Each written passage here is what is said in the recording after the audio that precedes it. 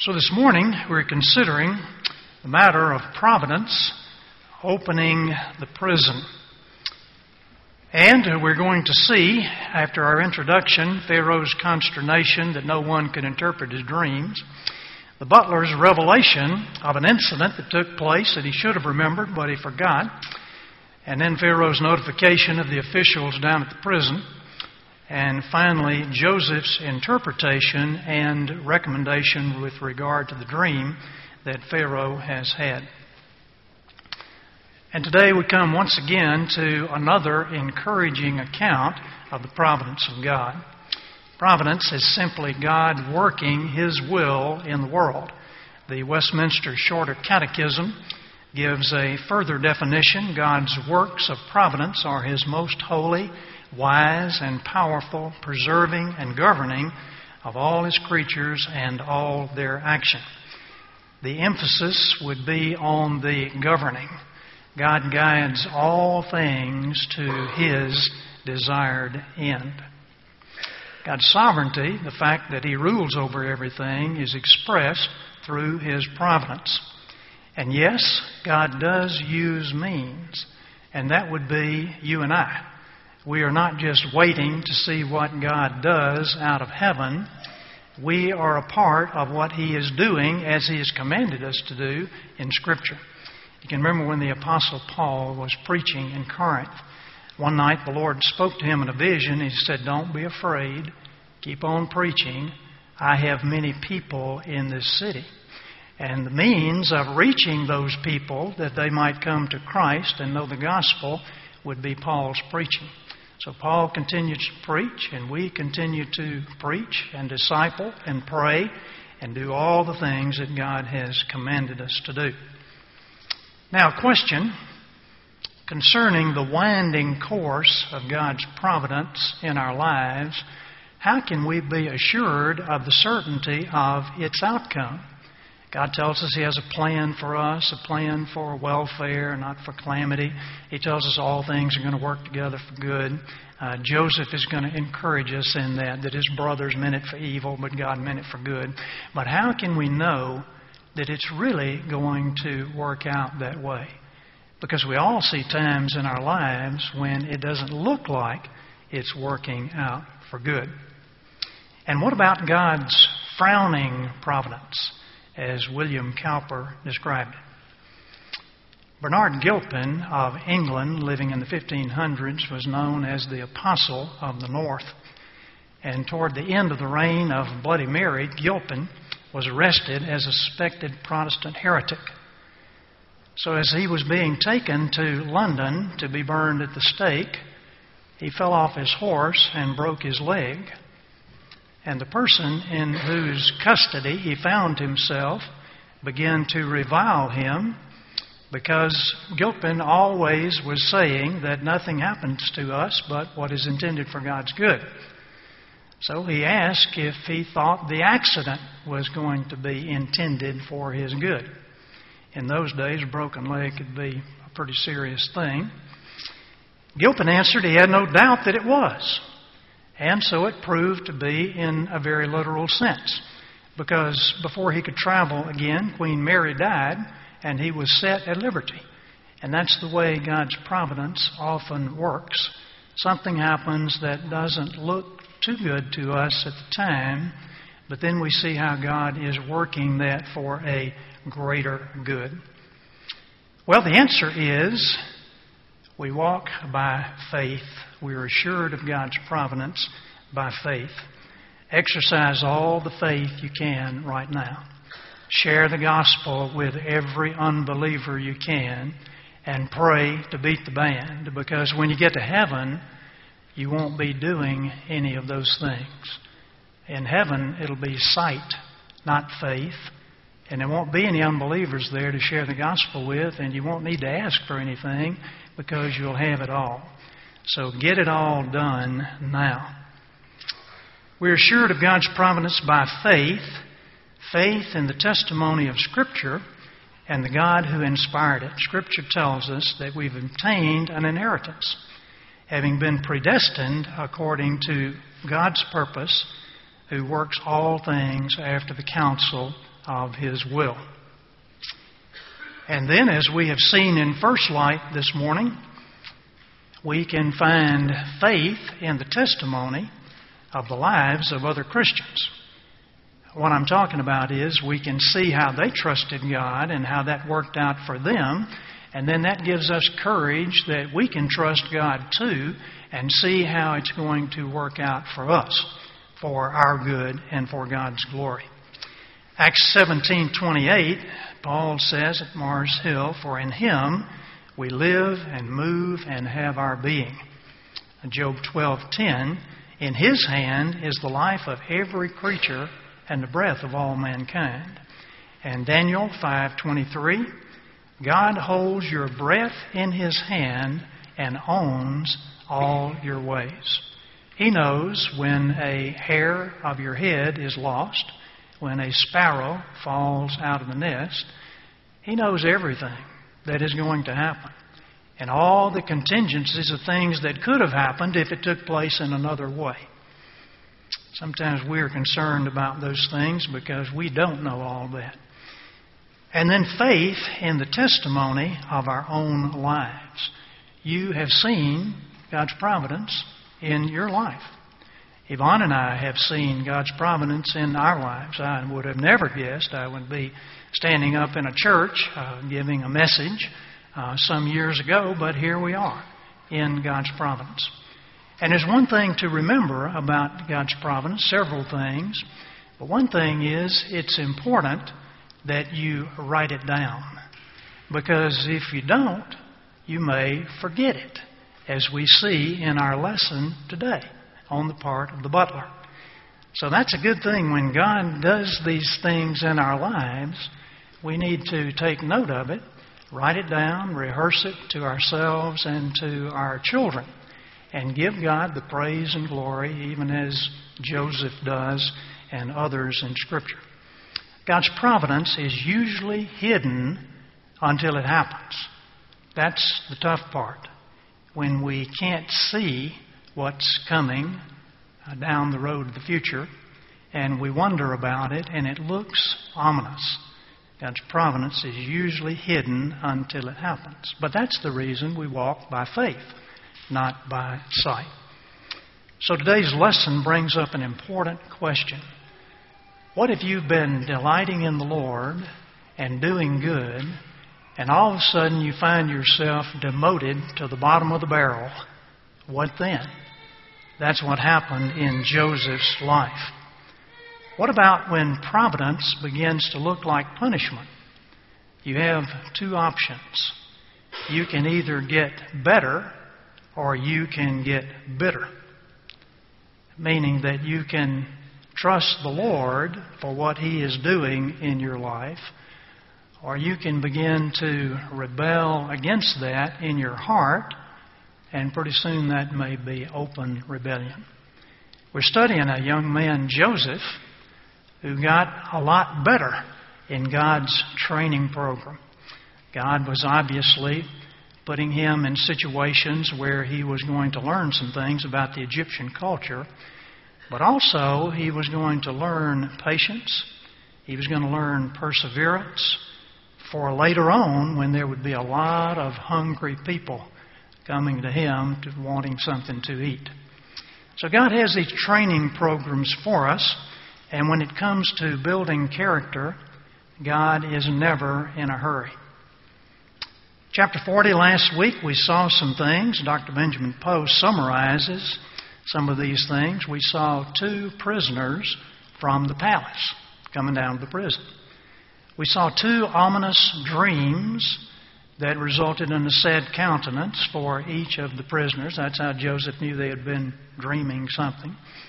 We saw 2 specific interpretations, and we saw 2 opposite outcomes for the butler and the baker.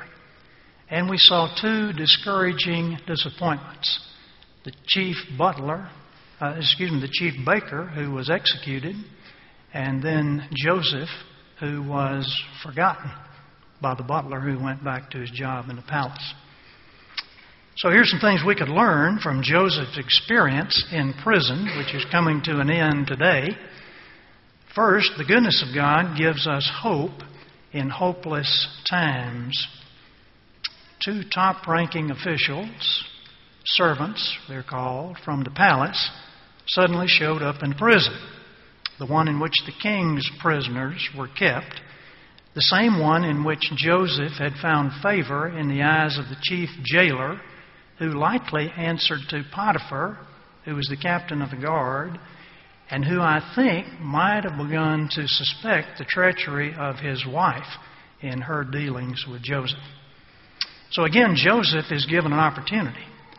He's able to converse with the butler and the baker, and through his conversation, he's learning more about the propriety and protocol down at the palace where he's headed. He didn't know that, but God knew that, so God gives him an opportunity. It's hidden. God's providence is usually unscrutable until the time when He pulls back the curtain on a new scene and we can see what's happening. John Calvin put it this way: when God might have delivered the holy man directly from prison, He chose to lead him around by circuitous paths, the better to prove His patience, and to manifest by the mode of His deliverance that He has a wonderful method of working hidden from our view. He does this that we may learn not to measure by our own sense the salvation which He has promised us, but that we may suffer ourselves to be turned hither and thither by His hand until He shall have performed His work. That's pretty good. God often opens a door leading to the next phase of His plan. The two top-ranking servants have dreams that trouble them, and God is going to use their dreams. Now, when you see an open door before you in life, you don't want to just rush through the door. It might be some kind of test. You want to be sure that you're prayed up, that you're seeking the Lord, that you're in the Scripture, that you're getting some wise counsel before you go running through the door. But we're going to see here that what looked like a door didn't turn out to be so. Because when one of these guys was going back to the palace, Joseph thought he had an opportunity, but the guy forgot about him.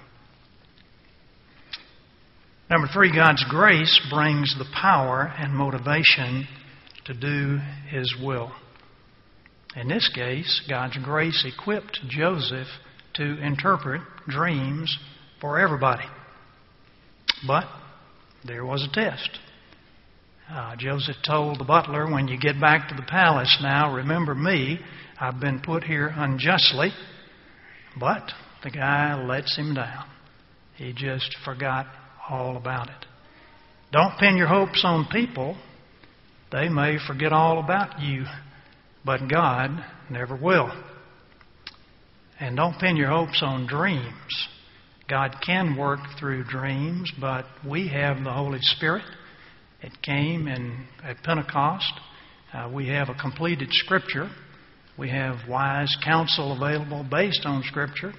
So be careful about pinning your hopes on dreams. My hope is that you can see that God is the main actor in this drama.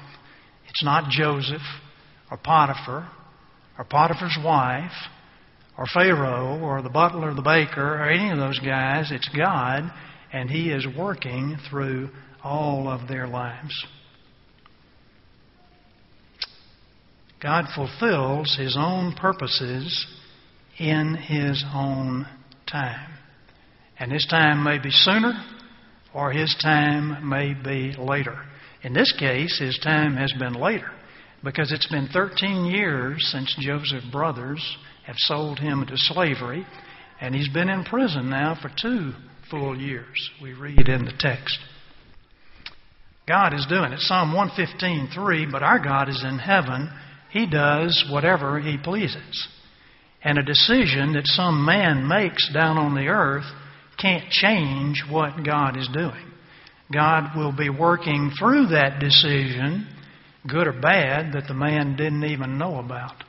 Psalm 135:6, the Lord does whatever pleases Him in the heavens and on the earth. in the seas and all their depths. Now, isn't it encouraging that we have a gracious, a merciful, loving God when we read about God doing whatever He pleases?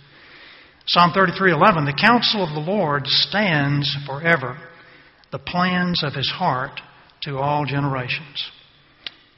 Well, Pharaoh has a problem. At the end of the time that we're coming to of Joseph's imprisonment, God begins to unfold the next step of His divine providential plan. Now, His plan is to get the entire family from up in Canaan down to Egypt so that they can grow from a family, a large family, into a large nation, known as the nation of Israel. And He wants them to be protected from outside interference while they're growing into the nation. So He brings them, later we'll see, down to Egypt, where Joseph is a big man in Egypt. And they find favor with the Pharaoh, and everything goes well for about 400 years. You know the story.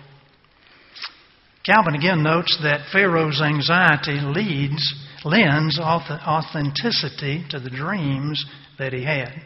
There's something ominous about those lean, gaunt, carnivorous cows gobbling up the good cows. And Pharaoh is really troubled about that. And the reason is God wanted him to be troubled, and He had a purpose in that. Pharaoh called all the magicians and the wise men of Egypt to interpret the dreams, but no one could interpret them. I would have thought that Pharaoh's trick boys would have given him some kind of open-ended interpretation that maybe they could get away with, because that was their job. That's what they were supposed to do. Probably they made their interpretations of things through the occult by the power of Satan. And in this case, their mouths and their minds were closed. Nobody offered any suggestions as to the interpretation of the dream, because this was God's dream. And God knew that He was going to have His man interpreting the dream, and at the same time, God was going to get His man in position to get the rest of the family down to Egypt and find great favor in the eyes of the Pharaoh. So with all of that, apprehension has really gripped the king. He was troubled the next day when he awakened. God is preparing him to listen to the truth. If you read the Bible, do you know what you see there? People won't listen to God's message. Even if it comes from a prophet, many times they just won't listen to it. How are they going to listen to a young Hebrew boy who got himself in trouble and found himself in prison, and now suddenly he's coming right over to the palace with a message that you need to pay attention to? Well, are we listening to God this morning? He may have a message for someone here. I trust a message of encouragement. Here comes the butler's revelation. About this time, the chief butler remembered something that had slipped his memory. But the reason he remembered it was this was the precise moment that God could use his memory to Joseph's greatest advantage. He remembered that a Hebrew fellow had interpreted his dreams in the prison and the dreams of the other guy, the cupbearer, the baker, and both their interpretations had come true precisely, even to the number of days involved in the interpretation.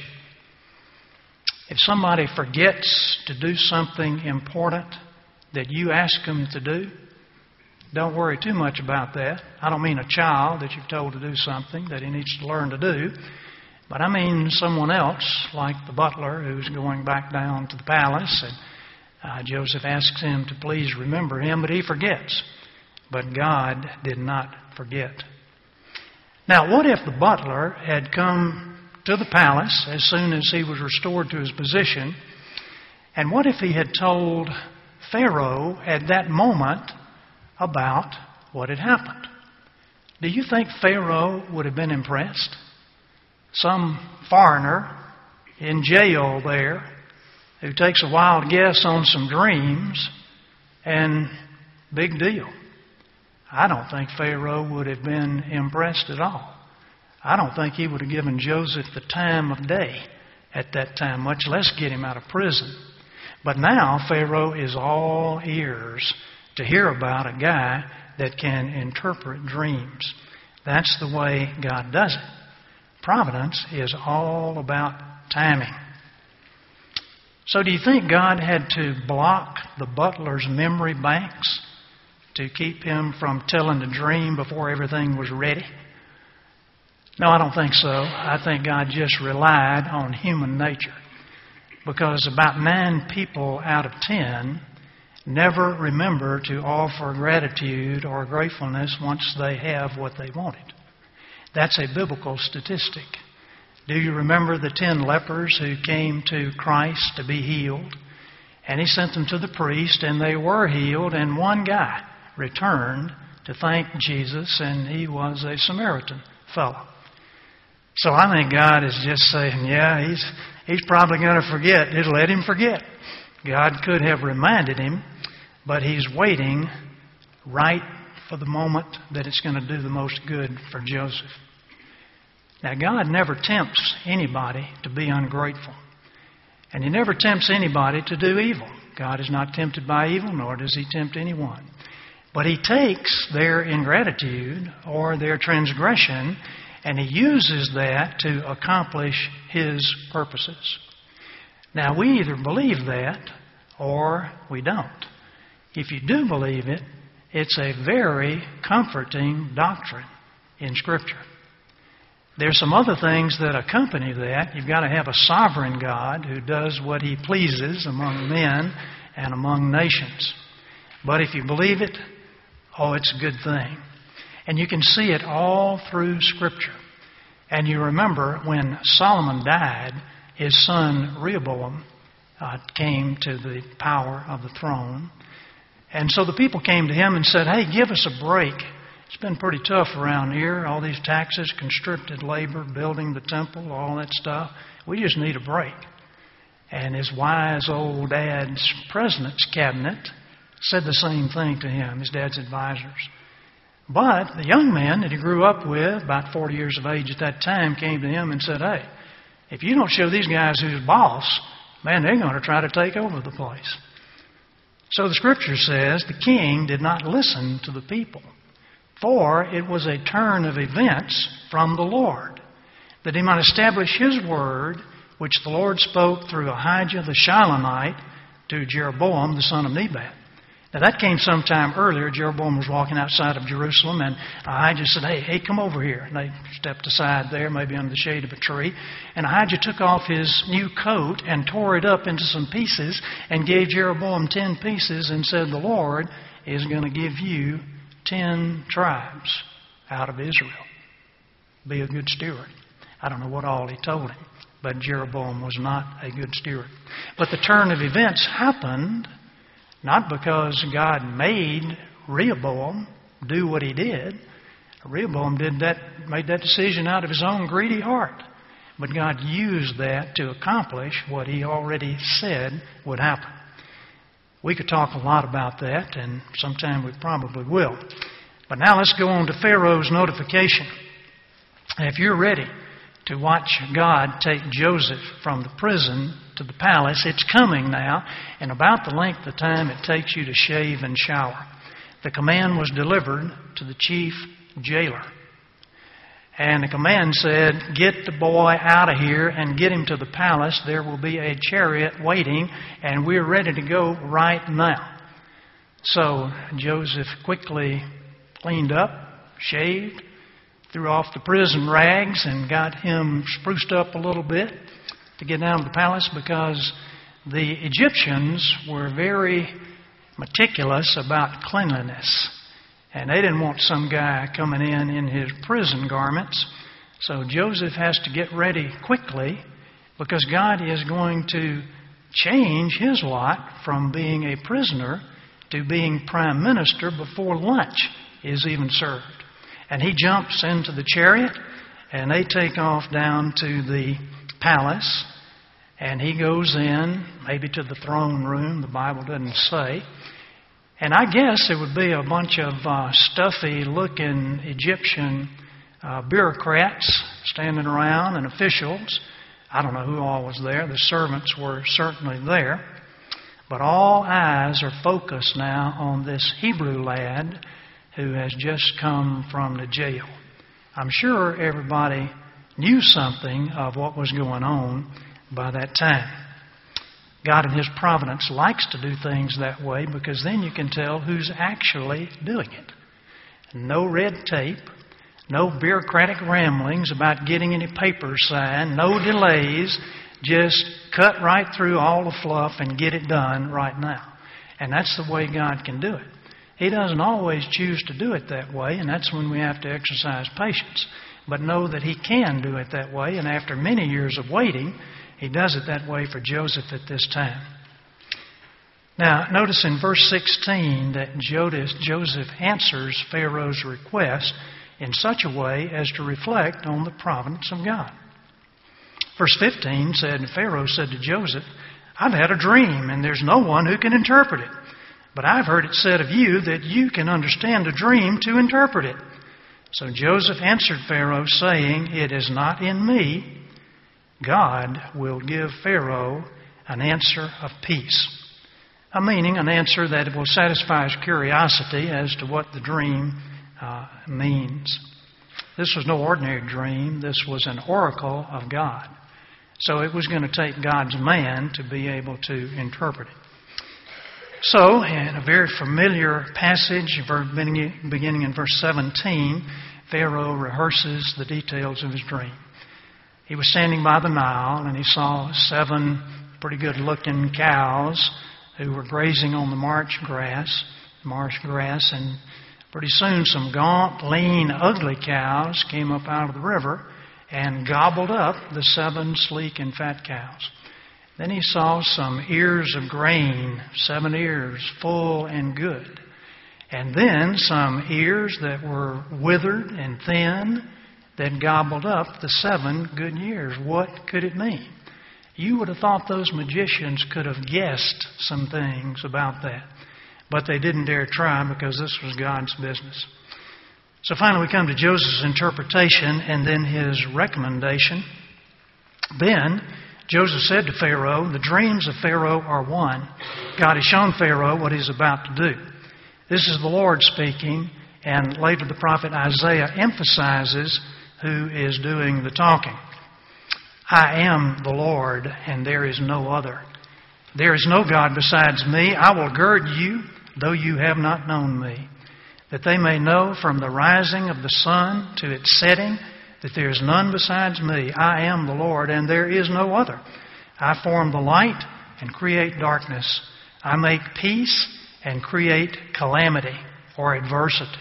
I, the Lord, do all these things.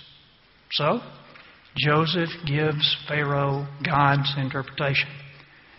And you know the story well. We want to be sure children know this story well. This is a good one. The 7 fat cows represent 7 good years of abundant harvest that are coming, along with the 7 good ears. But the 7 lean cows that come and gobble them up, and the withered ears represent 7 years of famine that are coming after the 7 years of abundant harvest. So notice that Joseph can not only interpret the dream, he could also tell you what to do about it, because God had a little counsel for Pharaoh at this time. He could tell you why there were 2 dreams. It was because God had determined what would happen, and it's going to happen quickly. So what God is going to do is fixed, and it is certain. If you have God's promises, you can take it to the bank, as they say. But remember about timing. It's going to be happening on God's time. Well, God speaks through Joseph to tell Pharaoh what to do about it. And he says, find a wise and discerning man who can take charge of gathering up 1/5 of the produce during the good years to store up for the lean years. And now we have the unveiling of the next step of God's promise. I don't know what they had for breakfast that morning in the prison, but I can imagine what Joseph had for lunch that day and every day thereafter. Because God says in the New Testament, if you're willing to humble yourself under the mighty hand of God, in due time you will be exalted. We'll look at that verse again in just a moment. So he got there, and Pharaoh said to his servants, "Can we find a man such as this, a man in whom is the Spirit of God?" Then Pharaoh said to Joseph, "Inasmuch as God has shown you all this, there's no one as discerning and wise as you. You shall be over my house, and all my people shall be ruled according to your word. Only in regard to the throne will I be greater than you." And Pharaoh said to Joseph, "See, I have set you over all the land of Israel." Now, why did Pharaoh know that Joseph was the man? That's a pretty big appointment just to come at the spur of the moment. He knew that the Spirit of God was with him, and he hadn't seen anyone lately around about the palace who was as wise and discerning as Joseph, to be able to interpret the dream and tell you what to do about it. So it's obvious that God is speaking through Joseph because God wants him to be installed as the prime minister. Well, then you know what happened in verses 42 through 45. Joseph was given Pharaoh's signet ring by which he could stamp those clay tablets with the symbol of authority. He was given a fine linen garment, a gold necklace, and some nice transportation. He would be in the second chariot right behind the king.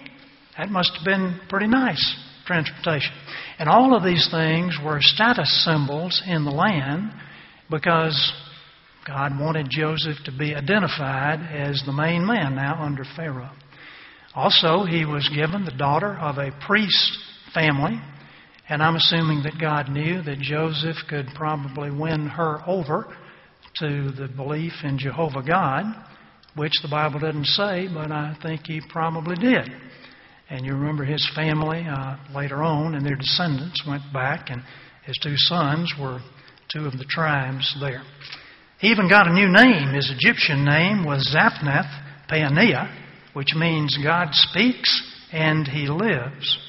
Then he had a son named Manasseh, which means making to forget. I wonder if he named him after the butler.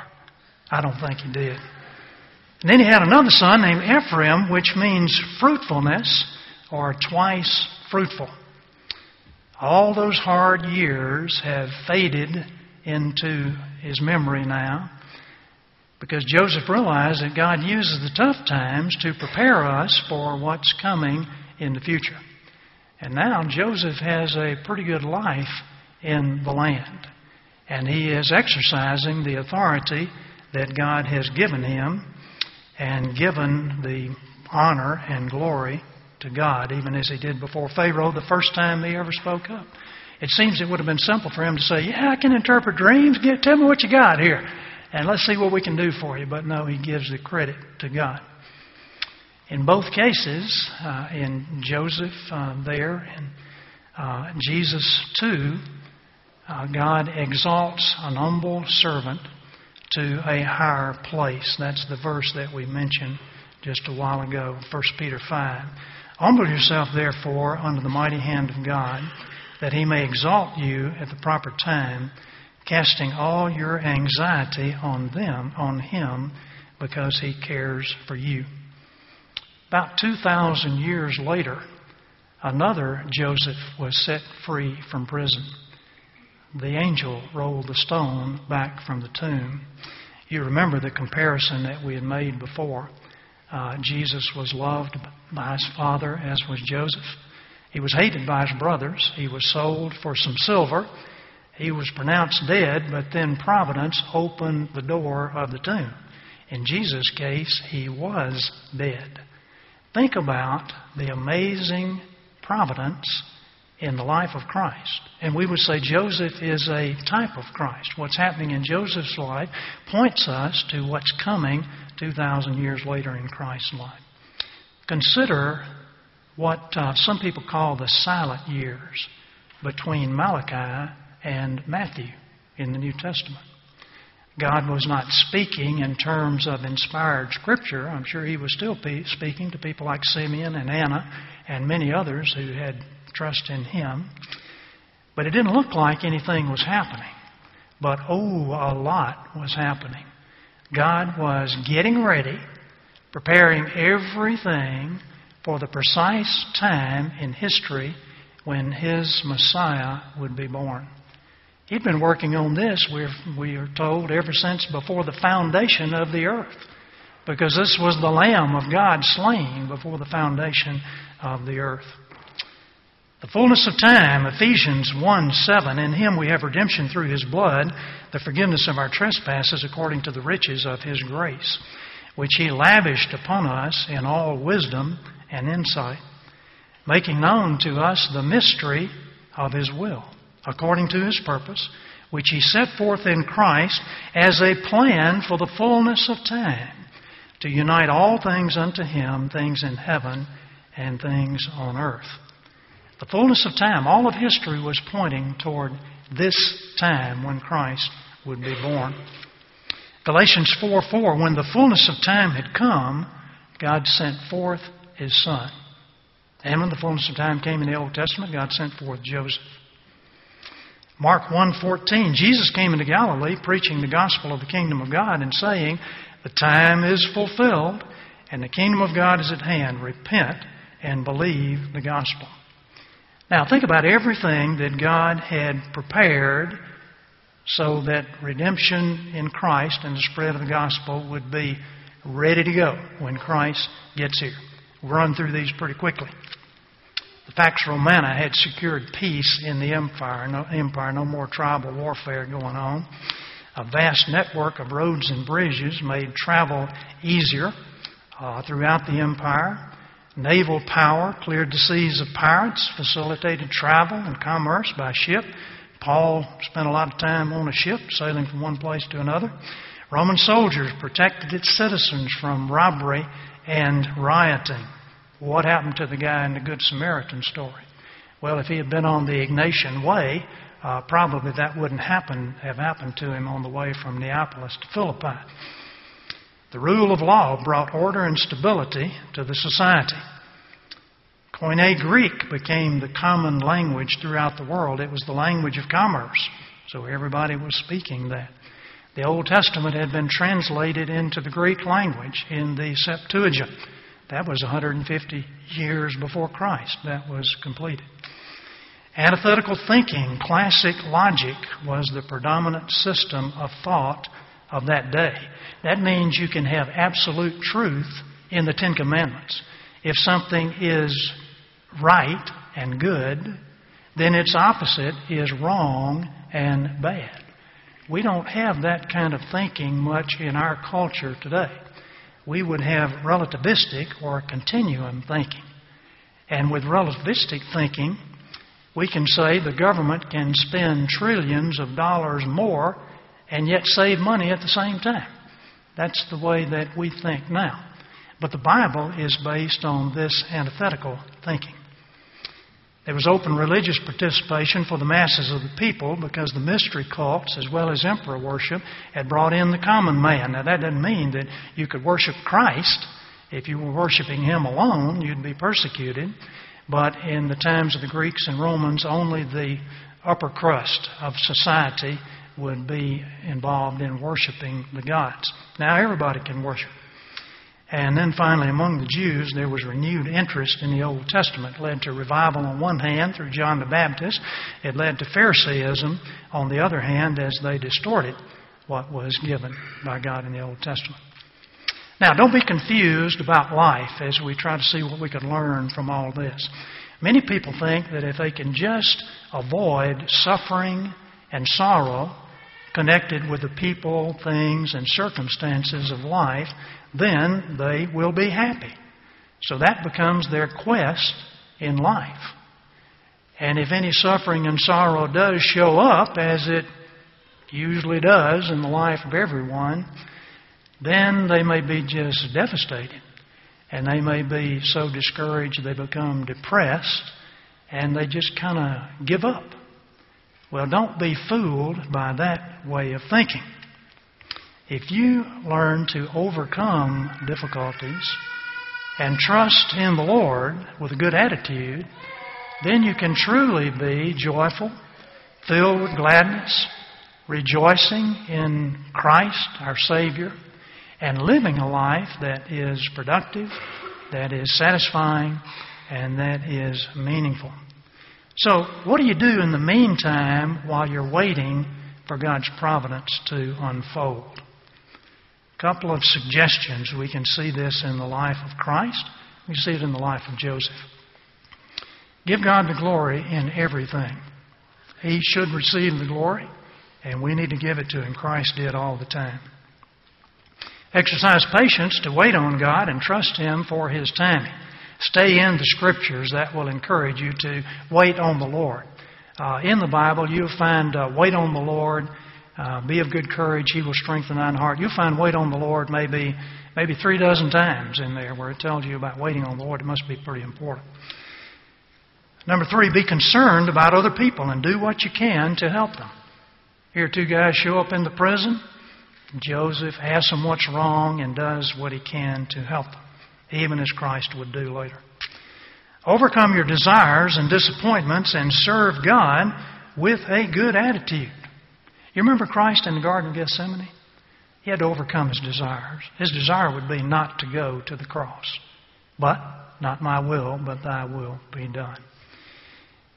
And finally, speak out the truth about God boldly before others. It might be the king, it might be Governor Pilate.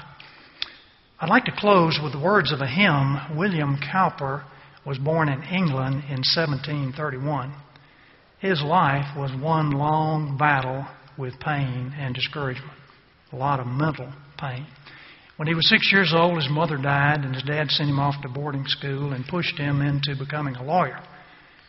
And he missed his mother and father as a little boy. And he bailed out of being a lawyer when he was about 30 years of age. Finally, he met a young lady in his early 20s. He became engaged to her. But after a 7-year relationship, her dad broke it off. And he was probably right, because Cowper struggled with depression all his life. He was committed to the St. Albans Insane Asylum in England. And one day he saw a Bible sitting on a bench. And God used that scripture as he turned to the book of John. God used it to open his eyes to the grace of Christ Jesus. In 1767, something good happened in his life. He became friends with John Newton, the reformed slave trader who was a pastor. And together they wrote a book of hymns to be sung in their church. You know, Amazing Grace and Glorious Things of Thee Are Spoken by John Newton. And then William Cowper wrote, There is a fountain filled with blood, and God moves in mysterious ways. And here's what the words of that hymn tell us. God moves in mysterious ways His wonders to perform. He plants His footsteps in the sea and rides upon the storm. Deep in unfathomable minds of never-failing skill, He treasures up His bright designs and works His sovereign will. Ye fearful saints, fresh courage take. The clouds ye so much dread are big with mercy and shall break in blessings on your head. Judge not the Lord by feeble sense, but trust Him for His grace. Behind a frowning providence, He hides a smiling face. His purposes will ripen fast, unfolding every hour. The bud may have a bitter taste, but sweet will be the flower. Blind unbelief is sure to err and scan His work in vain, but God is His own interpreter, and He will make it plain.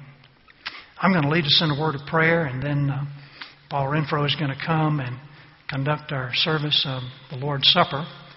And let's pray while I'm praying, let's pray that God would give us courage to wait on Him to see what He is going to do in His providential working in our lives. Let's pray. Lord, perhaps there's someone here today who has never entered into a relationship with you. And I would pray that they might be able to see your love and your grace and your mercy in the life of Joseph, in the life of your son. And I thank you, Lord Jesus, that you were willing to face the worst providence that anybody in history has ever faced, dying for the sins of the world. So I pray that if there's someone in the sound of my voice who has never confessed their sin and their need for a Savior, that today might be the day. And for those of us, Lord, who know you, who are seeking to walk in your ways, we thank you for this account of your servant Joseph. We thank you for the things that we have seen ever since he was a 17-year-old boy. And we thank you, Lord, that we can now see the culmination of your plan and what you're doing to build this nation, as you promised back to Abraham and Isaac and to Jacob. And we thank you that through the nation came the Messiah, and the Messiah established his church. And Lord, we praise you that we are living now part of your church that is international, that is local, that is non-political. And we thank you that this is for Gentiles as well as Jews, and it's for everyone. And we pray that we might be a part of that process, the means that you would use to take that message to those who have not heard, even in our own places of work and neighborhoods and people that we know that really need the message. Lord, give us boldness that Joseph had, and help us to have a concern about others. And we ask now that you would, through your Spirit, examine our hearts, see if there is any wrong thing there, any attitude that would not be pleasing to you, or maybe something that we have done or said.